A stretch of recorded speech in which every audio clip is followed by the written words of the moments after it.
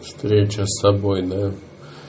Как она происходит? Она даже действительно может происходить с любым предметом, да, то же самое дверью через ручку, открывая ее, ощущать, как ты чувствуешь саму дверь, да, тяжелая, не тяжелая, как тебе ее тянуть, легко или тяжело, как прокручивается ручка.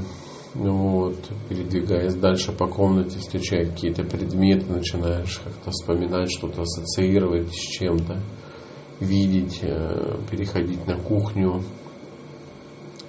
встречаться с холодильником, да, вот самое такое, наверное, что в обыденной жизни, в комнатной ситуации, встречание с холодильником, наверное, самая такая проявление актуальности в идентификации себя. Начинаешь осознавать себя, кто ты, что ты хочешь. То есть продукты в холодильнике, начинаешь передумывать, а что же ты хочешь, да? Или конкретно, если есть какой-то выбор, то уже делаешь определенный выбор. Также и с человеком, да, когда ты встречаешься, начинаешь осмысливать, а кто же ты есть. Какое настроение твое, какое настроение собеседника. Отталкиваясь от собеседника, начинаешь выбирать свое амплуа, свое поведение, тем самым начинаешь заявляться собой и проявлять себя в этом русле. Тем самым осознавать, кто я, да, в данный момент. Через некоторое время меняется настроение или ход общения, и получается, что оказывается, я минуту назад был один, сейчас другой, еще и через минуту стану третьим, да? Вот это вот знакомство с собой,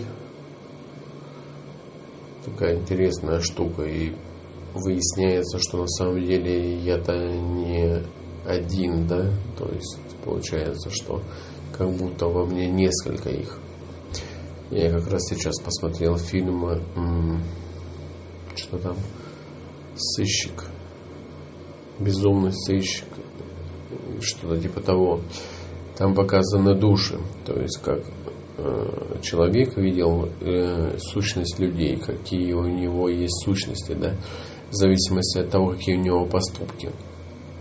В одном он там видел 7 сущностей, одна добрая, другая нерешительная, другая наоборот злая, и в зависимости от того, какая сущность становилась главенствующей, были такие поступки.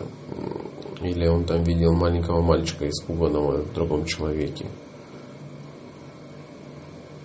Ну, где-то так же, наверное, и мы действуем. Такой интересный фильм. Я сейчас пытаюсь через него отдуплить себя, да, то есть в каком я настроении сейчас нахожусь и кто. То есть даже придумываю такие